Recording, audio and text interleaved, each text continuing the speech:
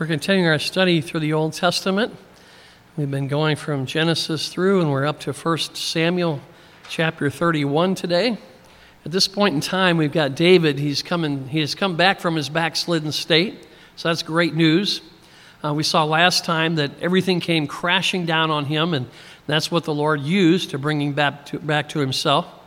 And sometimes that's what the Lord has to do to bring us back, when we've drifted so far away from him. And we need kind of a major wake-up call that we might come back to our senses. But God is so faithful, and he loves us so much, that if he has to rock our world, and even if he has to turn it upside down and shake it like one of those old Etch-a-Sketch, he will do that if that's what it takes to bring us back to our senses. And once we come back to the Lord, we find out that we regret we ever left him in the first place. Isn't that true?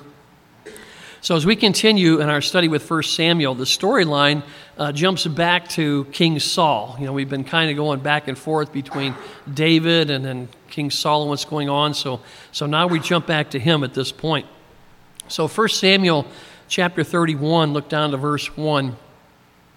Now the Philistines fought against Israel, and the men of Israel fled from before the Philistines, and they fell slain on Mount Gilboa. So this war that it talks about here, the Philistines attacking Israel, it's been brewing for a while. And it was mentioned earlier in 1 Samuel, if you want to look back for a second at chapter 8, verse 1, kind of talks about it starting to stir up there. It says in 1 Samuel 28, verse 1, "Now it happened in those days that the Philistines gathered their armies together for war to fight with Israel." So it was starting back then. Jump over to chapter 29 and verse 1. It says, "Then the Philistines gathered together all their armies at Aphek, and the Israelites encamped by a fountain which is in Jezreel." So all these preparations have been made. The armies were gathering. They're finding their strategic places. And now we see this in chapter 31, that the Philistines are the ones who come in, and they're the ones starting the attack. It's a sad picture here because it says the men of Israel fled before them, and they fell slain on Mount Gilboa. So the Lord gives us basically the whole battle almost in one verse. It was not good for Israel. It's a sad day in their history. So verse 2 goes on, "Then the Philistines followed hard after Saul and his sons, and the Philistines killed Jonathan, Abinadab, and Malchishua, Saul's sons." So the Philistines at this point, they stopped chasing the rest of the Israelites, and they turned all of their attention on killing Saul and his sons. And their goal was to destroy the leadership of Israel. So you think about this. Our enemy would love to destroy the church leadership too. He knows if you can bring down the leadership, you can severely weaken the troops. So please pray for church leaders, because the enemy is on the attack and he is trying to do some damage there. He's constantly looking for a way to get in and cause some problems there. So you come down to verse 3 as it goes on. "The battle became fierce against Saul. The archers hit him, and he was severely wounded by the archers." So the words that Samuel had spoken back in chapter 28 down to verse, I think it was 19, are being fulfilled here. If you want to look back to that, I'll read that to you. Just turn back a couple of pages. And here is Samuel speaking to Saul as Saul decided to bring him back from the dead. And the Lord allowed this to take place so Saul could hear this. But in verse 18 of 1 Samuel 28, he says, "Because you did not obey the voice of the Lord, nor execute his fierce wrath upon Amalek, therefore the Lord has done this to you this day. Moreover, the Lord will also deliver Israel with you into the hand of the Philistines." And that's happening right here at this battle. And then it goes on and says, "And tomorrow you and your sons will be with me." So they're going to go to the place of the dead. He said the Lord will also deliver the army of Israel into the hand of the Philistines. So again, this is a very sad moment in the history of Israel. This is being fulfilled, we saw in chapter 31 here. And the lesson we get from this is God's word is true. You know, when he says things, he means them.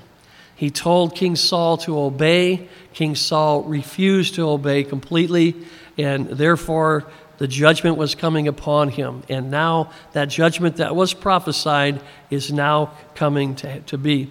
So when the Lord says things, he means them. When he predicts that something's going to happen in his word, you can rest assured that it will happen. So don't ever doubt what God says in his word. We can take it and stand on it because it is true, and the Lord is very faithful to his word. So back in chapter 31 and down to verse 4, we see that Saul has been wounded here by these archers. And it says, "Then Saul said to his armor-bearer, 'Draw your sword and thrust me through with it.' And here's his reasoning: 'Lest these uncircumcised men come and thrust me through and abuse me.'" And that means the abusing there means they might torture him. So Saul did not want to be tortured. He knew how ruthless the Philistines were, so he feared what they would do to him if they captured him alive.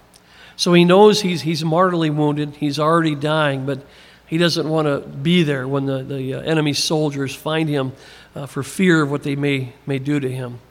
So the rest of verse 4, it says, "But his armor-bearer would not." So Saul he basically is pleading with him, demanding that he takes his life, and the armor-bearer is not going to do it. This guy has been trained to protect him and to even, take a bullet for him, so to speak. So he's not going to step in and take his life. It says here, "But his armor-bearer would not, for he was greatly afraid. Therefore Saul took a sword and he fell on it." So his armor-bearer here, he was way too afraid to kill King Saul. He had probably been at Saul's side, every time that David refused to harm Saul. And he probably heard David's words about, "I will not harm God's anointed king." So this armor-bearer was not about to cross that line. And he says, "No, I'm not going to do that." So verse 5, it says, "When his armor-bearer saw that Saul was dead, he also fell on his sword and died with him." Now, I'm not sure what this armor-bearer was thinking at this point. Was he afraid of being captured by the Philistines and maybe afraid that they might take their frustrations out on him since they couldn't get to King Saul before he died, and they thought, well, this is the next best thing, so we're going to, take it out on him and be very cruel to him. He might have been afraid of that torture, and they might have had extra torture even, if they find Saul was dead and they're thinking, oh man, they're really bad now. So I don't know.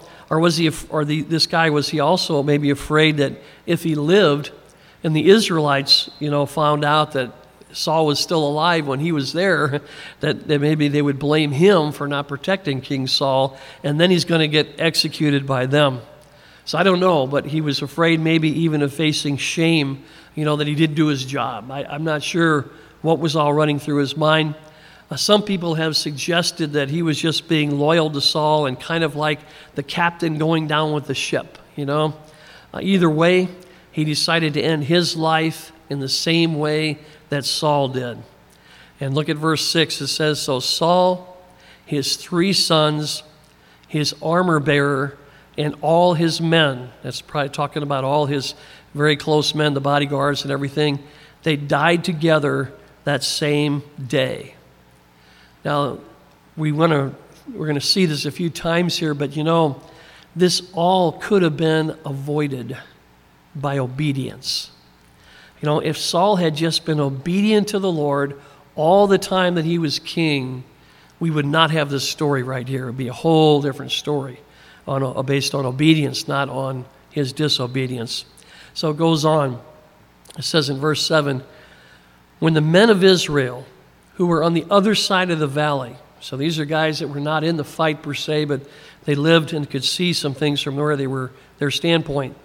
And it says, "And those who were on the other side of the Jordan, when these guys saw that the men of Israel had fled," so the army took off when they realized we're done for. They took off running.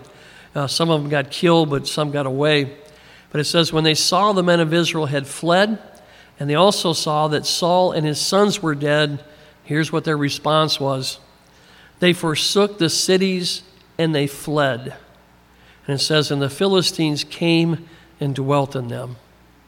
So what caused all of these people to forsake their cities and the lives that they once knew? It was what they saw. And it's actually caused such a panic, that they must have thought, we got to grab what we can and run for our lives. So that's what they did. Wow, so sad to see this going on with God's people. And I don't know if you noticed this, but there's a very interesting domino effect that's going on here. First, the Philistines attacked. Israel fled. They took off. Then the Philistines turned their attention to chasing down Saul and his sons. After they kill his sons, and Saul was severely wounded by an arrow or arrows. It mentions archers plural there, so he could have had a couple of arrows in him, and he knew he couldn't win. So he then decides to take his own life. Then his actions cause his armor bearer to take his own life. Then when the Israelites, who were not in the battle, saw how badly Israel was defeated and the king was now dead, they fled from their own cities and left them behind. They just ran for their lives. Very interesting domino effect, how this caused this, caused this, caused this, caused this.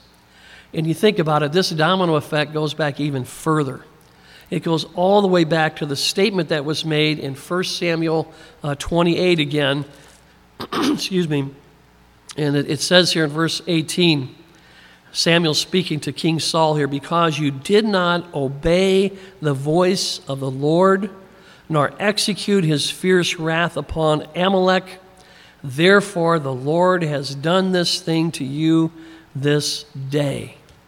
So it stems all the way back to Saul's disobedience to the Lord at different times. And one of the major disobedience is when God clearly told him, I want you to take out the king of Amalek, destroy all of his people, all the possessions, animals, everything. It's got to go. And Saul only partially obeyed. So he did not obey the Lord in that. So the sad thing here we see again, this whole thing could have been avoided by obedience. That whole domino effect would not have happened, had he been obedient to the Lord the entire time that he was the king. But because he disobeyed, this whole domino thing happened. And somebody said this, and it is true, and boy, we really need to take this to heart. They said, you never sin alone. We believe that lie, that says my sin doesn't affect anybody else. But that is not true. This passage shouts that loud and clear. I mean, look how many people were affected by Saul's disobedience. This whole line of dominoes as it's falling and falling and falling. And it could have all been prevented. So we can see from this, that our sin too can have that domino effect. Where someone that we know, we might force them to make life or death choices like this armor bearer because of what we did. This should cause us, to look at sin differently. Sin is extremely dangerous.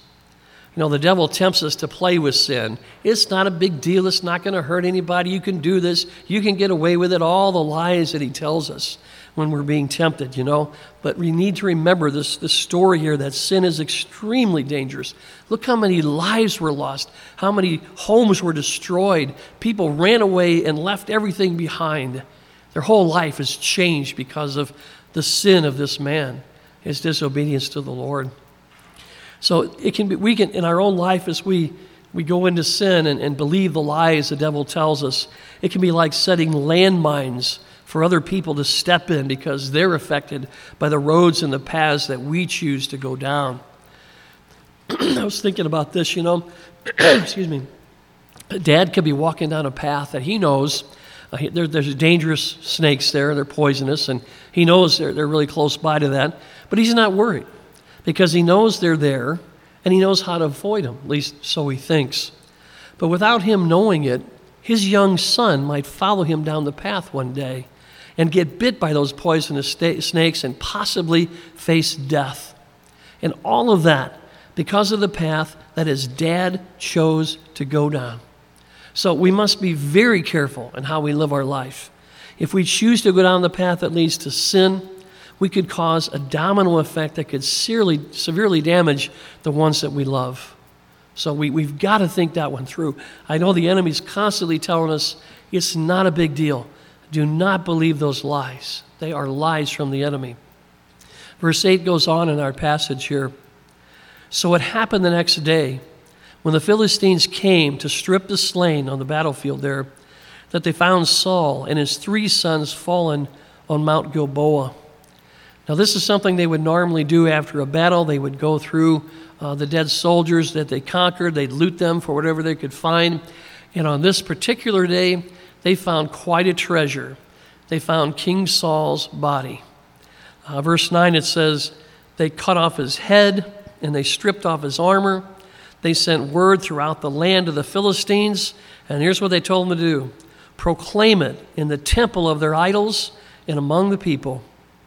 And it appears here that Saul was right to be concerned about torture. Because when these guys couldn't do anything else to torture him because he was already dead, they decided to at least cut off his head. These Philistines must have been so excited, because here is Saul, who has been defeating them and chasing them for 40 years. And now they were able to say they finally defeated King Saul. 40 years, that's a long time. So that's the grace of the Lord, 40 years worth of grace. And finally the Lord said, we got to deal with this. So notice here that the Philistines, they wanted this victory to be announced in the temple of their idols, their false gods. So they're basically bragging, that our gods defeated the Israelites and their God. And that's the way they saw it. So that's why you see them wanting to declare it so loudly right in the temple of their idols. So you think about it. This is another domino that falls down due to Saul's disobedience. Now it's affected the pagans who believe that their false gods and their idols are very worthy to follow. I mean, look at the victory they gave us, right? So we think this through. Our obedience can even affect those who are very lost. Is that really possible? Yes. And that means that it gives them confidence to keep living their immoral and godless life. So yes, it appears that way, that our sin can even encourage the lost to continue going down their path. This passage really shows us how dangerously far the impact of our sin and disobedience can go. Verse 10 goes on. Then they put his armor, this is Saul's armor they had taken off of him, they put it in the temple of the Ashtoreths, more of their false gods, and they fastened his body to the wall of Bethshan. So they put his body up on this wall of a city for everybody to see. So his body here and his armor became trophies on the wall of his enemies. Think about that. By fastening his body to the wall of the city, they were mocking the armies of Israel and the God of Israel, by the way. This was an intimidation tactic they would do to scare the enemy and put fear in them. It goes on in verse 11. Now when the inhabitants of Jabesh Gilead, which is a town of Israel, when they heard what the Philistines had done to Saul, all the valiant men arose, and they traveled all night. Look at the sacrifice these guys went through. And they took the body of Saul and the bodies of his sons from the wall of Bethshan, and they came to Jabesh, and they burned them there. Then they took their bones and buried them under the tamarisk tree at Jabesh. And then look what they did. They fasted 7 days. So why did these men from Jabesh Gilead go through all of this trouble and risk their own lives, to go get Saul's remains and the bodies of his sons?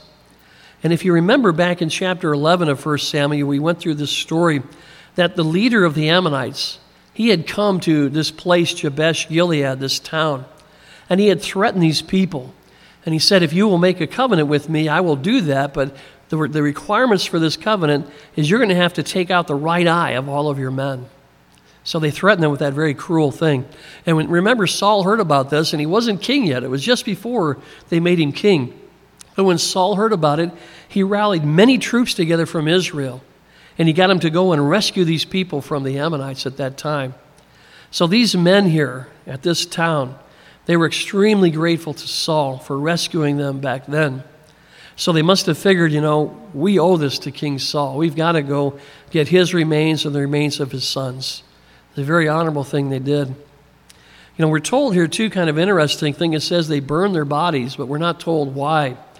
It was very unusual for them to do this in Israel. They normally just buried the bodies.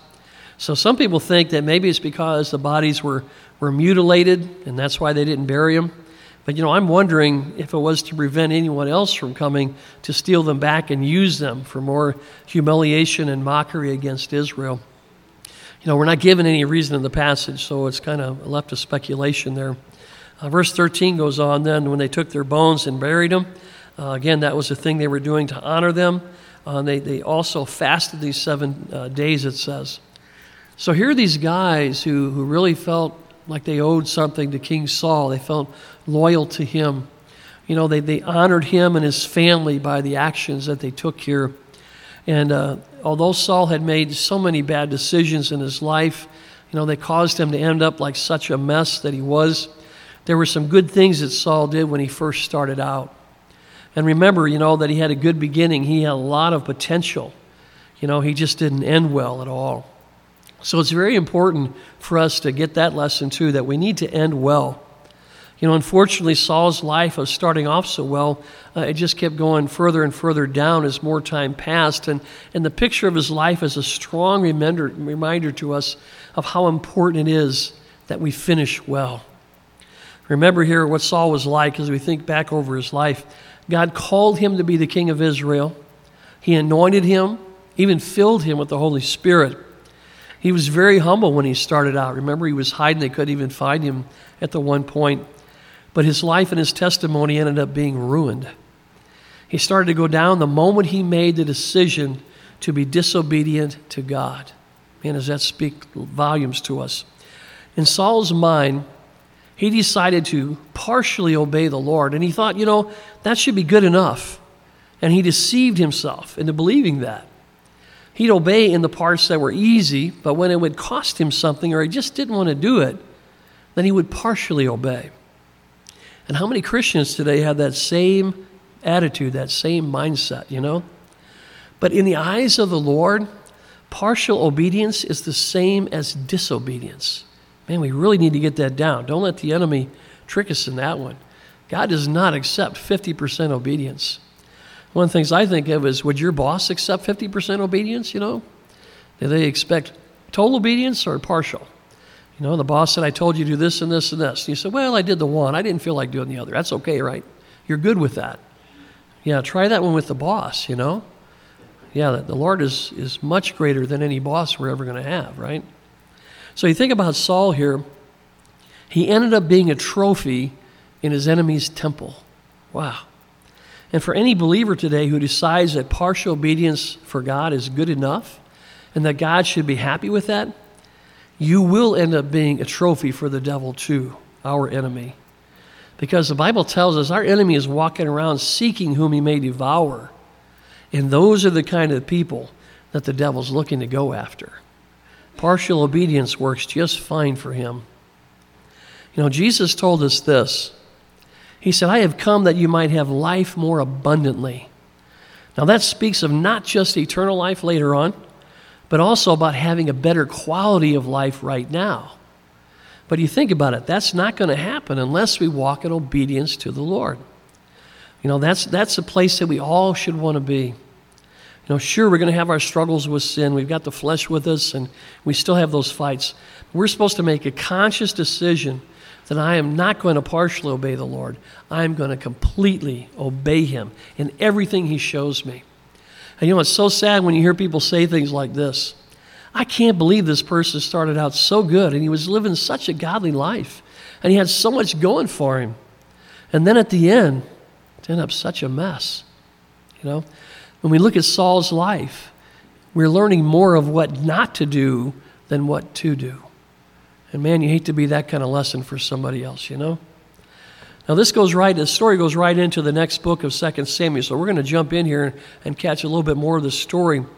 Verse 1, it says, Now it came to pass after the death of Saul, so Saul had died, When David had returned from the slaughter of the Amalekites, you remember the battle he had in the story before that, and it says, and David had stayed 2 days in Ziklag, so he had come back to his home at that point, was there for 2 days. Then it says, on the third day while he was home, behold, it happened that a man came from Saul's camp with his clothes torn and dust on his head.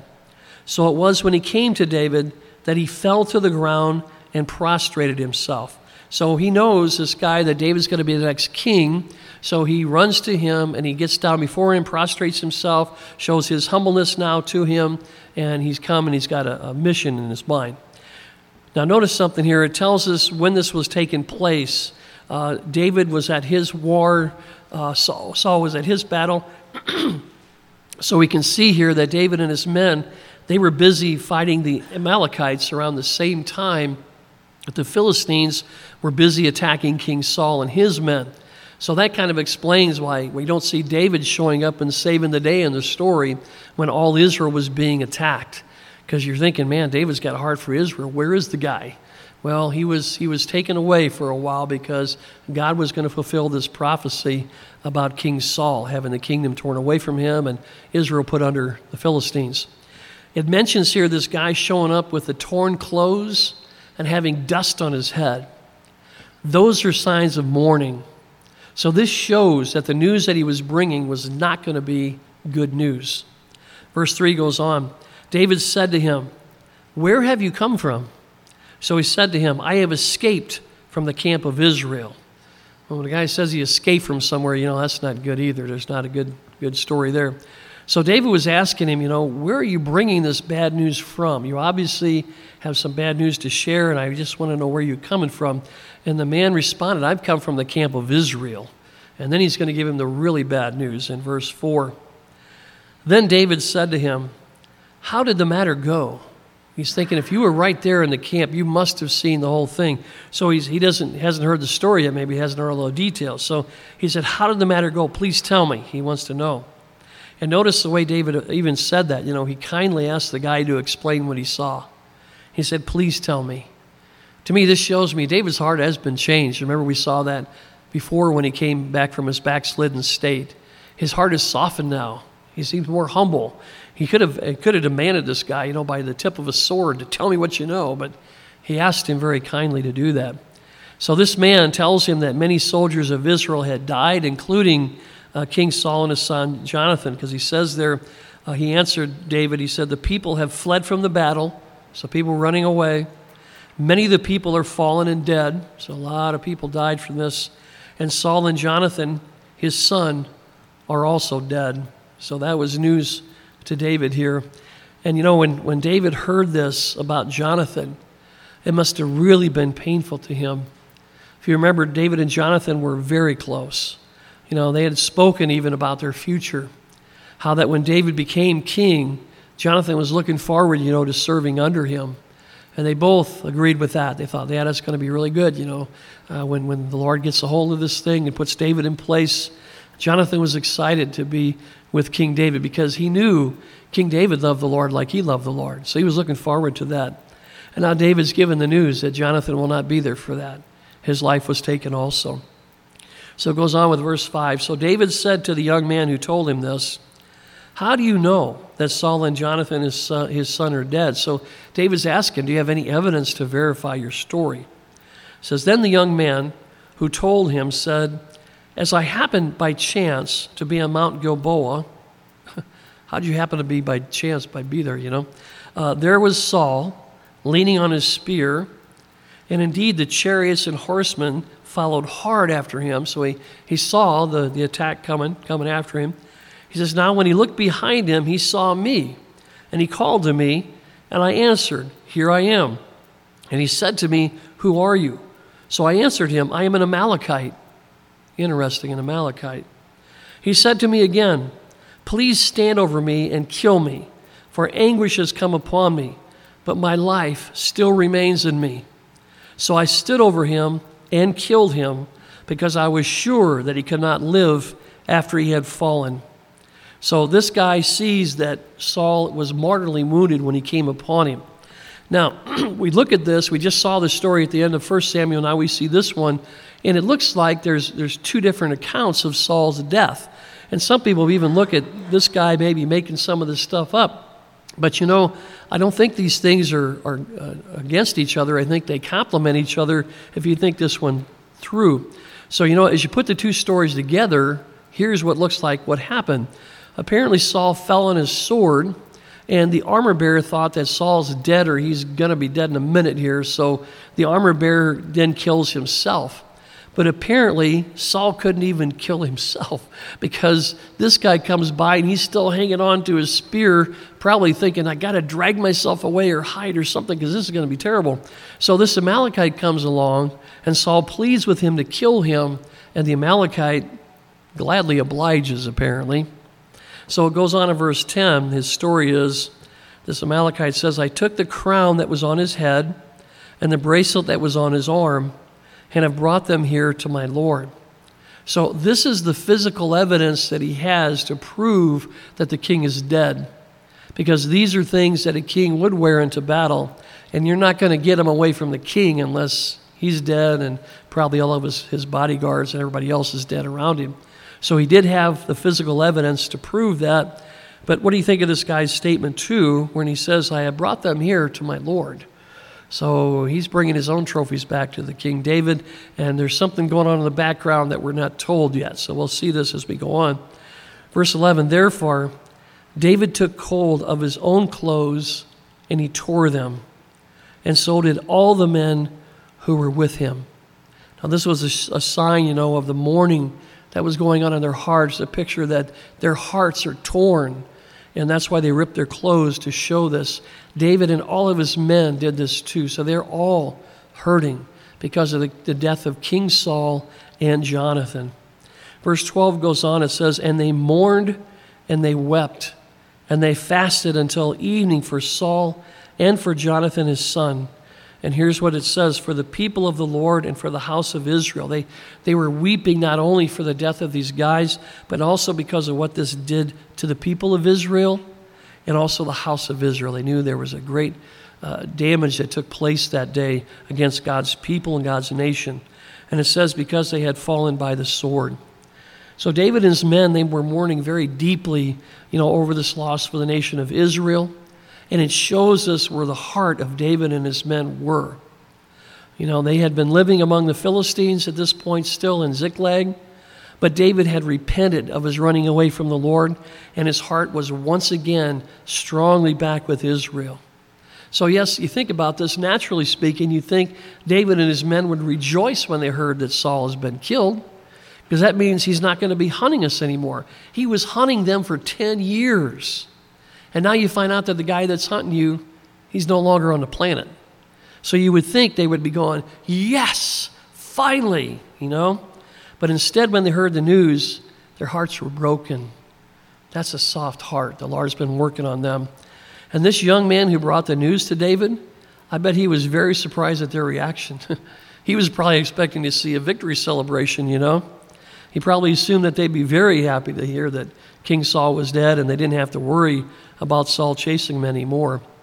Verse 13, it says, then David said to the young man who told him, where are you from? You're going to verify this again. And he answered, I am the son of an alien, an Amalekite. The Lord is making it very clear that we know this guy was an Amalekite. And this is so ironic, and I think that's why the Lord wants to see it. This is one of the biggest mistakes that Saul ever made by not completely obeying the Lord and wiping out all the Amalekites. And lo and behold, who is it who actually delivers the death blow to Saul but an Amalekite? Wow. That sends shivers down you when you think about that, And the Amalekites here, they're a very important picture for us. They picture the flesh and they picture sin. So we get a huge message here that if we don't kill the sin in our life, it will eventually kill us. Strong message we see here. Verse 14, so David said to him, how was it you were not afraid to put forth your hand to destroy the Lord's anointed? Whoa. You know, if this guy wasn't concerned about bringing this news to David before this moment, when he saw the guys weren't really rejoicing that Saul died, I'm sure that he was beginning to question how good of an idea this was now when David asked him this question. He'd originally hoped that David was going to reward him for killing King Saul, but he apparently didn't realize that David had such a respect for Saul as God's anointed king. Remember, David even turned down a number of opportunities he had to kill Saul himself because of that respect for the Lord and the Lord's anointing on Saul's life. And now he's asking this guy how he wasn't afraid to kill a man who's been anointed by God. Whoa, I'm sure that guy wished he could just shrink away and go hide in a hole somewhere. Verse 15, then David called one of the young men and said, go near and execute him. And he struck him so that he died. And David said this to him, your blood is on your own head, for your own mouth has testified against you, saying, I have killed the Lord's anointed. David had this guy executed for killing God's anointed king. In David's mind, and rightfully so, Saul, since he was anointed by the Lord, he was the Lord's problem, and it was up to the Lord to deal with Saul when he was ready. That was not something that anyone had a right to rush. So David saw this man as interfering with God's plan for his anointed, and that's why he had him executed. You know, and David explains this thinking in 2 Samuel chapter 4, if you want to turn forward a couple pages. Thankfully, the Lord has this written down for us to see. In 2 Samuel chapter 4, verse 10, David here is talking, and he says, when someone told me, saying, look, Saul is dead, thinking to have brought good news, that's this Amalekite, I arrested him and had him executed in Ziklag, the one who thought I would give him a reward for his news. So David had figured out this guy's deception. You know, he clearly announces that this guy brought this on himself. Your blood is on your own head. And David knows this guy wasn't trying to help Saul out as much by giving him a mercy killing as he was trying to get a big reward from David. Wow. So David already had figured out this guy is just trying to deceive me. So in the passage of verse 17, then David lamented with this lamentation over Saul and over Jonathan his son, and he told them to teach the children of Israel, of Judah, the song of the bow it's called, and that's what he titled it. And indeed, it is written in the book of Jasher. So this song that was written here by David was written to express David's sorrow over the loss of Saul and Jonathan. And we're not really sure, we're not told why he titled it the Song of the Bow, but it appears that Jonathan liked to use the bow when he was in a battle. So we're not sure if that was a reason or not, but it probably was focusing more on Jonathan here. And you know, David said, you need to tell your children this song, teach it to them. So he wanted this to be taught to the next generation of Israel. The important lesson that comes out of this song, a very humbling one, how believers should react to the death of someone, even one that lived a bad life like Saul did. So this is a very important lesson for us. It appears that this book of Jasher that he mentions was probably a book that they had put stories or songs about Israel's rulers and leaders. We don't have that today, but that's probably what he's referring to when he says, I want you to put this in that book. So whenever Israel's history is told, whenever the leaders are remembered, remember this story. He wanted to honor the death of King Saul and his son Jonathan. So verse 19, it starts out, the beauty of Israel is slain on your high places. And when he says the beauty of Israel, he's referring to King Saul. So David was looking past all the bad things that Saul had done and still remembered, you know, how handsome, how tall, how strong Saul was at the beginning, if you remember the description we were given of him. And for David's part, you know, this is a very good attribute, to look for the good in people. And David seemed to have that about him. And he says here, the beauty of Israel is slain on your high places, how the mighty have fallen. And when he says the mighty here, he's referring to King Saul and Jonathan and all the brave soldiers who died in that battle. Verse 20, he says, tell it not in Gath. And that's proclaim it not in the streets of Ashkelon. Those were the cities in Philistine. And he said, this song is not to be for them. He said, lest the daughters of the Philistines rejoice, lest the daughters of the uncircumcised triumph. So he said this song is basically, he's telling them this song is for mourning. It's not for celebration. Remember, this must be something that the young ladies and daughters did when the men came back from battle. Remember that song of David that the ladies were singing and seemed to go on for a long time? Everybody keeps bringing that up. Well, he knows that the daughters of Philistines are now the ones dancing in the streets and celebrating. He said this song is not for them. It is not to be a song of celebration. So verse 21, he goes on with, O mountains of Gilboa, let there be, and that's where the battle took place, let there be no dew nor rain upon you, nor fields of offerings. For the shield of the mighty is cast away here, the shield of Saul, not anointed with oil. So David calls for a drought to be in that area where the battle took place. Almost like he's asking the Lord to curse that place where they died. You know, it's kind of like, since it cost the lives of these men, then may all the plant life there die too. Let it be a place of death, since that's what it was. You know, so it's kind of like, let it sow what it has been reap what it has been sowing here. And he mentions here that the shield of the mighty is cast away. And it's an interesting picture. When they were in battle, of course, they had their shield to protect them. It's one of their weapons. But when you were in the battle for such a long time, that shield's going to get heavier and heavier, and you're going to need to keep your strength. So there came a point in time where they would cast the shield aside so they had more strength to keep fighting, you know. So that's what he's referring to here. And then he says that Saul's shield wasn't anointed with oil. So it's kind of like at the end of the battle, they're not going to gather his shield and clean it up and re-oil it for the next battle. It's just going to lay there with the dirt, the blood on it, and that's the end, you know, of that. So verse 22, it says, from the blood of the slain, from the fat of the mighty, and talking about the strength here of the mighty, the bow of Jonathan did not turn back, and that was what apparently Jonathan liked to use in battle, that bow. And the sword of Saul did not return empty. So he's saying these men had fought well in battle, and they did some damage before they died.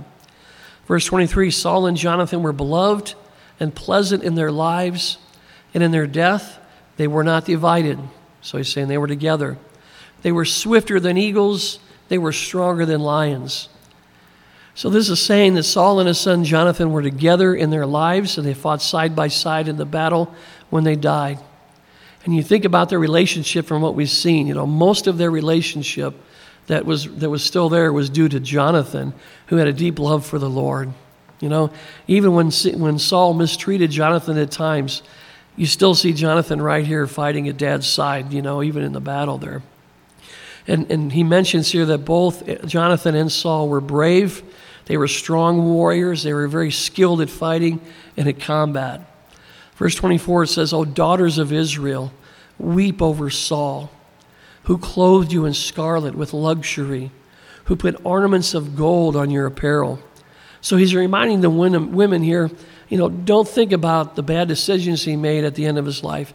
Honor the man for the good that he did do. While he was the king there, these people benefited from that, you know. He fought the Philistines for 40 years and was able to keep them at bay. So the Israelites could enjoy some prosperity through all of that. And David is saying, be thankful for those things. Verse 25, it says, how the mighty have fallen in the midst of the battle. Jonathan was slain in your high places. And David honors Jonathan here as a mighty soldier. Then he says, I am distressed for you, my brother Jonathan. He really is focusing in on Jonathan here now. And he calls him his brother. He says, you have been very pleasant to me. Your love to me was more wonderful, surpassing the love of women.